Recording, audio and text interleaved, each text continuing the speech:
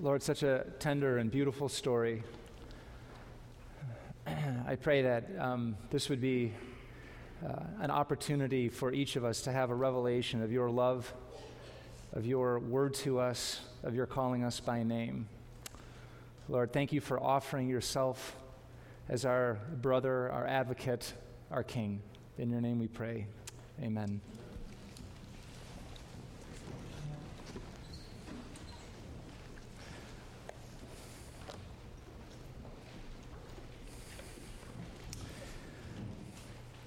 Well, it's good to be with you here in this nice warm building, for which I'm grateful. It's crazy, this weather, and I'm glad that you are able to brave it and to worship together the name of our Lord Jesus Christ, who is certainly dwelling in a warm place at this very moment. And we will be with him there one day.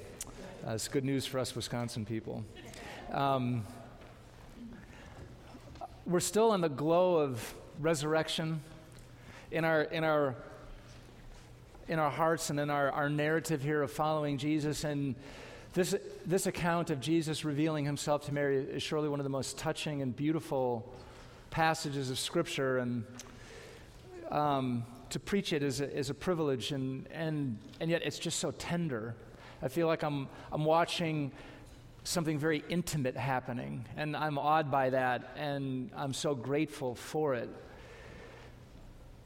Mary Magdalene is a highly respected disciple of Jesus. She's one of the most respected women in the New Testament. She's mentioned often, and she has quite a powerful testimony. Luke tells us in his gospel that Mary Magdalene was one of the group of women who supported Jesus in his ministry from the very start.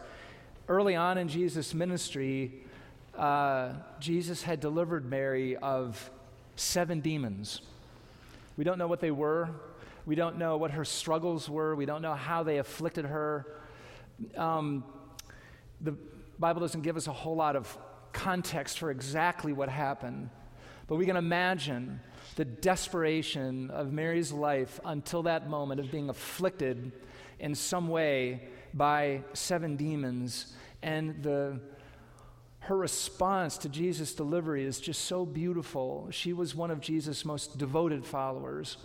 And in response to Jesus giving himself to her, she gave herself to him.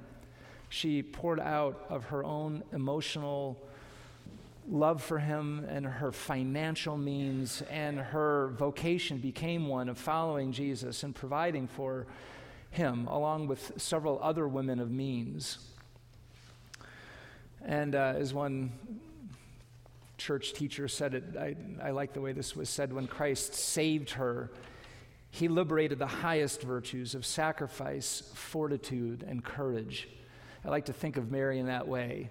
And you see these qualities exhibited in her. Her love was fearless. She wasn't somehow afraid of even the Romans in their brutality. She wasn't afraid of seeing Jesus in his most vulnerable state. She was there, right there, from start to finish. Her devotion to following Jesus was an expression of her faith in God. The women were not there on Saturday because that was the Sabbath. And they were faithful Jewish people who followed God's instructions to keep the Sabbath holy. But as soon as she was able, she was there now at the gravesite looking for her friend and her Lord. Mary loves Jesus, and she wants to be with him. She wants to provide for him.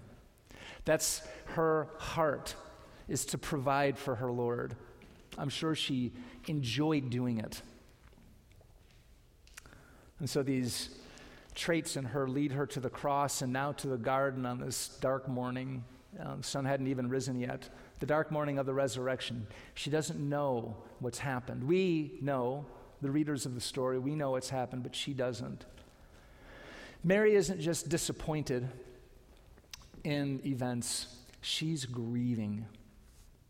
And it's interesting at this point to start to kind of track with Mary. Each of the disciples of Jesus have different responses to this crisis of Jesus' arrest and trial and crucifixion and burial. Each of the disciples has different kinds of reactions. Some are ashamed, some are afraid, some lack courage or faith. Mary is grieving.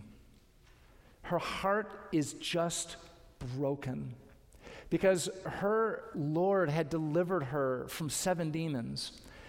She had followed Jesus around his ministry, watching him, no doubt helping him, supporting him. And she was there, and her concern was to take care of him. It's a beautiful expression. And now she has not that chance. She has one more chance to care for her Lord, and that's to take care of his body. She's sad. She's disoriented. She doesn't really know what's going on, and she's not seeing clearly, which is not a criticism. It's just a statement of fact. She can't actually fathom what's happening. And there's not a lot of other people who can help her. If you have your Bibles open to chapter 20, you'll see what happens before our gospel reading. The women discover that Jesus is not in the tomb, and Mary goes to her first announcement really is just kind of sharing data. She shares with the disciples that Jesus is not there. Now, this is not an expression of faith on anybody's part because they don't really know what's going on. John and Peter run to the tomb. So if you can imagine this, Mary's there, John and Peter are there. They look in to the empty grave, and then there's this kind of enigmatic statement that's made in chapter 20, verse 8. The disciples reach the tomb. They look in. John goes in, and he sees and believes, for as yet they did not understand the scripture. So it's a little hard to know what exactly John is believing, and there's kind of 2 traditions. One is that he believed that Jesus was risen from the dead, and the other is that he believed what Mary said. Yeah, you're right, he's not there. And I think it may be a little combination of both. They're not really clear yet. And you can kind of see this because whatever it was that they were believing, it wasn't vigorous enough that they just kind of walked on by Mary, who was standing there weeping. So they weren't, nobody at this point had reached a conviction. And so Mary stands there now alone, even worse. You know, it's hard when you tell somebody something and they don't have the answer, and then you're alone again. You know, you're alone the first time, and then you kind of reach out to your people who should be able to do something about this, and they can't, and then now that loneliness is even worse. Because now where do you go? And so Mary does what Mary does. She in her courage and in her fidelity and her devotion to Jesus, she's going to take care of him. It's so beautiful. And actually, I want to pause on that point. You know, this is something we all experience, probably even right now many of us are experiencing it. Life isn't actually supposed to make sense apart from knowing the risen Lord Jesus Christ personally. It's not supposed to make sense. You can be as devoted and loving and courageous as Mary Magdalene, and yet without knowing the risen Lord Jesus Christ, you will be unable to make sense of it. And she's trying very hard. If anybody could have, at this moment, it would be her. Life isn't supposed to make sense apart from knowing the risen Lord Jesus Christ personally. The Apostle Paul says you can have all sorts of prophetic gifts and understand all mysteries and have all the faith to move mountains and even give up your body to be burned. But if we don't have love, Paul says, we gain nothing. It's a pretty startling statement. If our lives make a lot of sense, all right, without knowing Jesus personally, it's just an illusion. It's a sham. It means that we are lucky and we have means. All right, but we're one step away from that illusion being crushed, right, because we're all going to die. And at that very moment, all bets are off, and we realize that without knowing Jesus Christ personally, nothing really is supposed to make sense. But thank God we're not left there. That's just the first part of the sermon. God does something. And I love in our psalm today, there's this really robust affirmation of the angelic host, right? In chapter, Psalm 91, verse 11, for he shall give his angels charge over you. Isn't that a reassuring thing? I don't really know, actually, a whole lot about angels. I wish I knew more. I don't say that to my credit. I should know a lot more than I do. But I take it on faith because God said it, that there are angels which have been given charge over me. And they're doing a beautiful job here. I think the first time, I had to read this several times to kind of get my head around this. The angels just don't do a lot. Like if you were staging the drama, this would be an easy part. They're just sitting there and they ask a question and that's it. You know, there are other places in other gospels they have a little bit more thunder and lightning and, movement. But this is a very easy thing. They sit, which is such a posture of confidence and authority and divine rest. They are not perturbed. Are you perturbed this morning? This is something I think I've learned about the Lord. On the one hand, he weeps with us when we're weeping. It wasn't too many chapters prior to this that Jesus weeps at the tomb of Lazarus. Jesus absolutely comprehends your pain and your suffering. It says so in Hebrews. We don't trust in a high priest who can't relate to our temptation. But he was made like us in every way. And yet at the same time, he's not worried. I find that very reassuring. God knows what I'm going through, and he cares deeply about it, but he's not worried. He's not anxious. He's not afraid because he knows something that we don't know, which is the whole end of the story. And these angels, interestingly, I think, Jesus and the angels say the same thing at the beginning. If you notice, they ask the same question, woman, why are you weeping? These angels and Jesus, they're on the same page. Go figure. I don't know why that's surprising to me. They're like, wow. Those angels, I'm sure they didn't compare notes. Those angels were sent by the same God we meet in Jesus Christ. It's the same will. So these angels say something different to Mary than they say to the other people in the Bible because Mary's Mary. Mary Magdalene's Mary Magdalene. Mary, Jesus' mom, is Mary, the mother of Jesus. The Roman guards are the Roman guards. And each one of them encounter these angels differently. And because God sent ministering angels to Mary Magdalene in particular, they say things to Mary that are fit for Mary. And you can have that assurance in your own life too. That you can trust God to bring to you the words that are fit for you. Sometimes it's very hard to trust that, but it's true.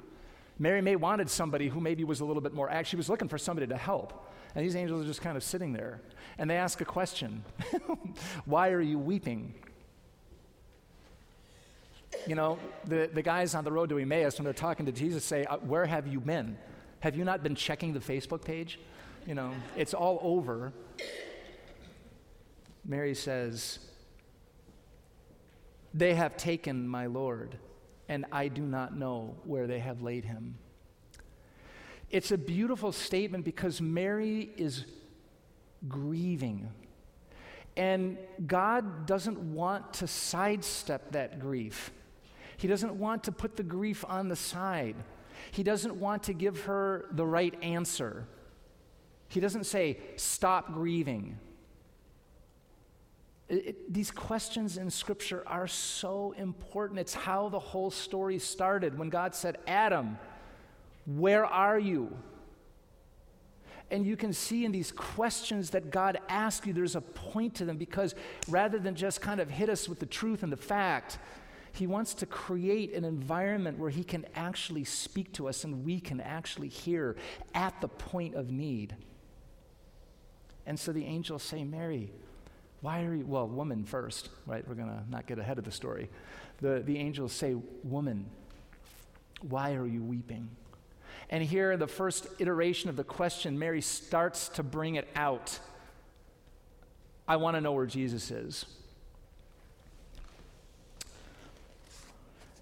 Well, at that very moment, Jesus, who is standing there somehow, emerges and makes himself known to Jesus, but still holding back just a little bit. And the way Jesus, again, creates this space of moving into Mary's spirit in a way that's so sensitive. And you can see that when Jesus interacts with you and with me, it's not just simply to make a statement, it's actually to bring reconciliation.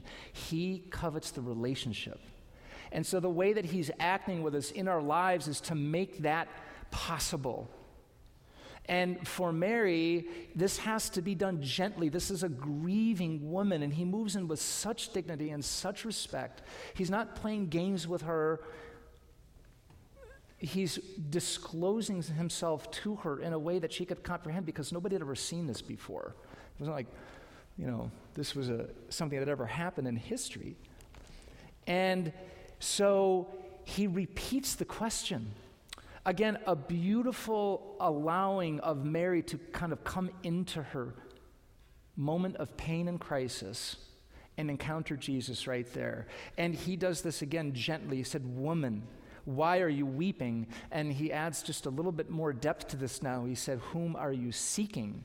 And Mary, supposing him to be the gardener, now discloses even more of her intention, her will, her plan. You can see even more of Mary's spirit coming into this. She said, I don't want to just know where you may have taken him.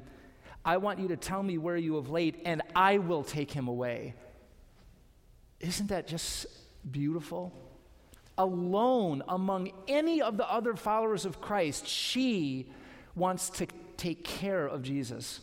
It's the only time I can find in the New Testament this sentiment being expressed. Mary says, I have taken care of him because he has taken care of me, and I will take care of him to the very end. I don't think she knew what she would do after that. I don't think for her there really was an after that. I think that was just the end. She just wanted to take care of her Lord.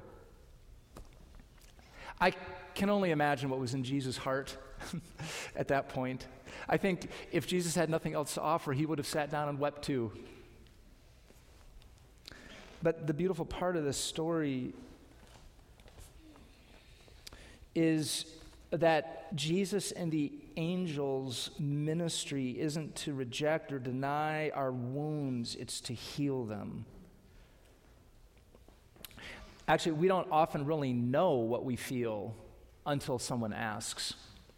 I know I've struggled with that a lot. Our feelings are very complex, aren't they? I mean, they often mask as other things, particularly if we're ashamed of our feelings. So if we're actually grieving, it might come out as anger, or self-justification, or defensiveness. My wife could tell you all kinds of little, kind of tactics I have to hide the real emotion, How come that plate was broken? Well, it wasn't my fault, and all of this. Actually, I'm like, I just feel so dumb. But rather than just say that, I have to come up with all kinds of reasons why I just, there was an earthquake, or the dish rack that's the problem, or, there were. We do that all the time, and sometimes we just have to have pastoral ministry of the body of Christ to keep asking the difficult question, why are you weeping? Why are you weeping? Why are you angry? Why are you afraid? Why are you ashamed? These are hard questions, but the cross of Jesus Christ helps us to answer them because he's taken all of our shame, and he keeps us from lying to ourselves. That's the beauty of the cross, to tell the truth about our sin and God's love at the same time. And so Jesus keeps moving in and asking these questions. She had a plan. Mary says, I have a plan. And Jesus then says something just so beautiful. He says, no, Mary, I have a plan. I love your plan, but I like my plan even better. And that's so common in Scripture. It's so beautiful what Mary's doing, but without Jesus, it's not the right plan. It's not the right perspective. it's touching, it's moving, it's human. Jesus kind of cloaks Mary in his own grace, but it's in order to take Mary's life into a different dimension. And so Jesus says, no, Mary, I'm going to take you away. Mary says to Jesus, I'm going to take his body. And Jesus says, no, Mary, I'm going to take your body. And so as much as we respect the devotion of Mary in this story, it's really the devotion of Jesus Christ that ought to capture our attention. And that's always the way it is. Mary's so beautiful, but it's the devotion of Jesus Christ that is the focus of our story here. Because his response to Mary is also the gift that he is giving to each and every single one of us when he calls us by our names. And this certainly is the most special part of our story here when he says, Mary. And then the scales fell off because she knew that voice and that name. It just went right there into her heart. It's the way that only Jesus can take the full scope of God's magnificence and bring it right down into a place where we can actually encounter it. Do you see how important that is? How could it possibly be that we in our brokenness and our woundedness and our grief could ever comprehend the vastness of God our Father in all of his magnificence and holiness and love, and ever really come close to it, except that he comes close to us in Jesus, and he does that by coming in flesh and then calling our names, each one of us individually. It's why I selected the text from our Old Testament. He did the same thing to Abraham, Isaac, and Jacob. That's why we have the Jewish people, because God called them by their names. I don't know if you've ever taken the chance to read the book of Numbers. It's one of the most, to our way of thinking, Numbers is very boring. It's just a lot of lists of names. But I've been to a lot of kids' concerts of my own kids, and all of us have been to a lot of concerts here. And I can imagine the outcry that would come from parents if the people who were writing the program notes just left out all the names. Said, the names are so boring. Right? Because I will look through an entire list of junior high band names to find my kids, right? God bless junior high band. But I wouldn't go to see it typically if it weren't for the fact that my kid's in there. And I'm excited when I see their name, because that name's special to me. And you can imagine that we might not like writing the book of Numbers because there's all these Jewish names. You can just imagine God and his angels sitting around on Saturday afternoon when the weather is bad and saying, hey, let's read the names. Oh, look at, there's Shmuel. Oh, I remember that guy. Remember, and there's his son. They love those people. That's why the Bible is so full of all these little people and their stories, because your story is so important. God calls your name. There is a book somewhere with your name written on it. It's called the Book of Life. Isn't that a nice name for a book? And don't you want your name in there? And your name's in there. And you better believe that the people who are reading it somewhere right now love it. They love reading that name. It's not like the phone book. Right?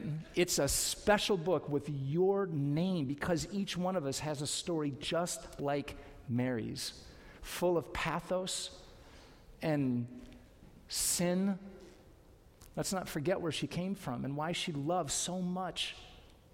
7 demons, full of love and devotion, full of sorrow and grief, and yet God comes right in there and he says, Mary, and that's what he's saying to each one of you.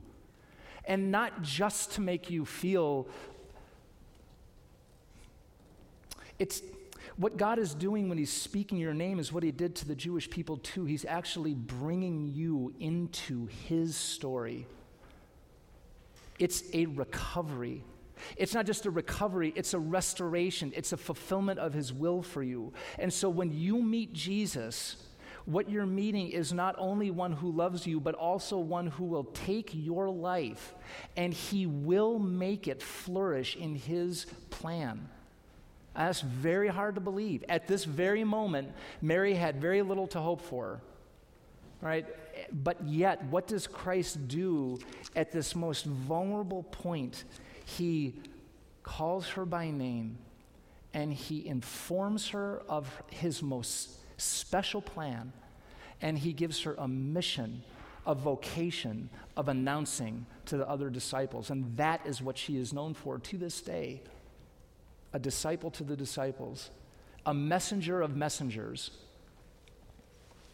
Mary, at the very depth of her sorrow, by meeting Jesus in one moment, had her life completely transformed. That's the power of the presence of the living Lord Jesus Christ. Her life didn't make sense beforehand. Now it makes all kinds of sense because she was addressed personally by name by her Lord and Savior. And that message is so glorious. Jesus says, I am ascending to my Father and your Father. What? Just kind of just religious language that he's my Father and your Father, my God and your God, and dun, dun, dun, No, of course not. It's such a beautiful expression of solidarity. Jesus says, I am taking you with me. My Father is your Father. You ever been in those situations where you're just looking for somebody to help you because you have no access? Somebody comes and say, hey, I know that guy. Why don't you just come with me? We're just going to go right in there and we'll get this taken care of. And you're like, wow, somebody has that kind of authority to do that, and I'm so glad I know that guy. Jesus says, hey, you know what? You're going with me. And the relationship that I have with God, because of what I've done by taking your place and dying on the cross and ascending into hell and rising again and now ascending to my Father, I am taking you with me. And the relationship that I have, you will have. When God calls me son in whom I'm well pleased, he's saying the same thing to you. He is my God. He is my Father. He is your God. He is your Father because you are with me. The magnitude of God's scope brought right down to Mary, and before she knows it, she realizes that she is in the very heart of a relationship with God. Right in the very heart of God's love. Right in the very center of the purpose for being created. With Jesus, she has that restored. Jesus says there is going to be a man seated in heaven, and because of that, you will be seated there with me. Tell them my plan, Jesus says. Tell them where I'm going and what I'm doing. Tell them that I'm bringing all of you into the very presence of God. Tell them that I'm reconciling you to God. I'm bringing you to the very heart of the Father himself.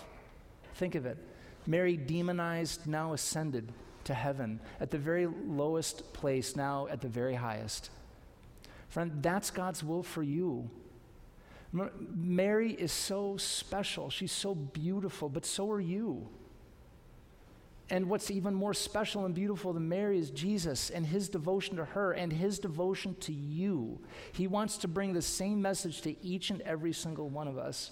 He wants to ask you, why are you weeping? Why are you weeping? Why are you afraid? What are you planning? What are you assuming? And I want to ask you this morning is, are you listening to that question? Ask these questions of Jesus and let him bring to you all that he has for you. Let him tie your story together with his. Let him bring you up to God's presence. You can't do it on your own. You're not meant to do it on your own. When you call God Father, Jesus is right there with you. He's given you the privilege to utter those words with full assurance, because you have been adopted as a son or a daughter. I can imagine how Mary must have run to share this news. Do you ever, Mary, there's a way in which we know Jesus better now than the disciples did then, because Jesus lives in us. How else could you possibly explain the fact that Mary could let go of Jesus? She let go, and she ran off in the other direction. And the disciples did that after Pentecost. You never hear anyone kind of sitting around saying, do you remember the good old days when Jesus was really here? You just never hear it enter, because they knew that Jesus was inside them with such conviction that they never looked back. And so how Mary must have run to share this news, and how light her feet must have felt, how inspired, not a hint of grief, not a remnant of sorrow remained. She'd never been closer to Jesus before than she was from that moment on. And that's the case with each one of us. Because Jesus is our Savior, we have God as our Father and the Holy Spirit living inside of us. The author of Hebrews says he's not ashamed to call us brothers. He wants even more brothers. I'll close with some words from the Apostle Paul. He says, having been justified by faith, we have peace with God through our Lord Jesus Christ, through whom we have also obtained access by faith to this grace in which we stand. And we exalt in the hope of the glory of the children of God. You are a child of God. Jesus is calling your name. He wants you to ascend with him into heaven and restore to you his full purpose and plan. And because we know he did ascend, we know that he will. He loves you. He's calling you with his purpose. Listen and just receive and let Jesus do for you what only he can do. Amen.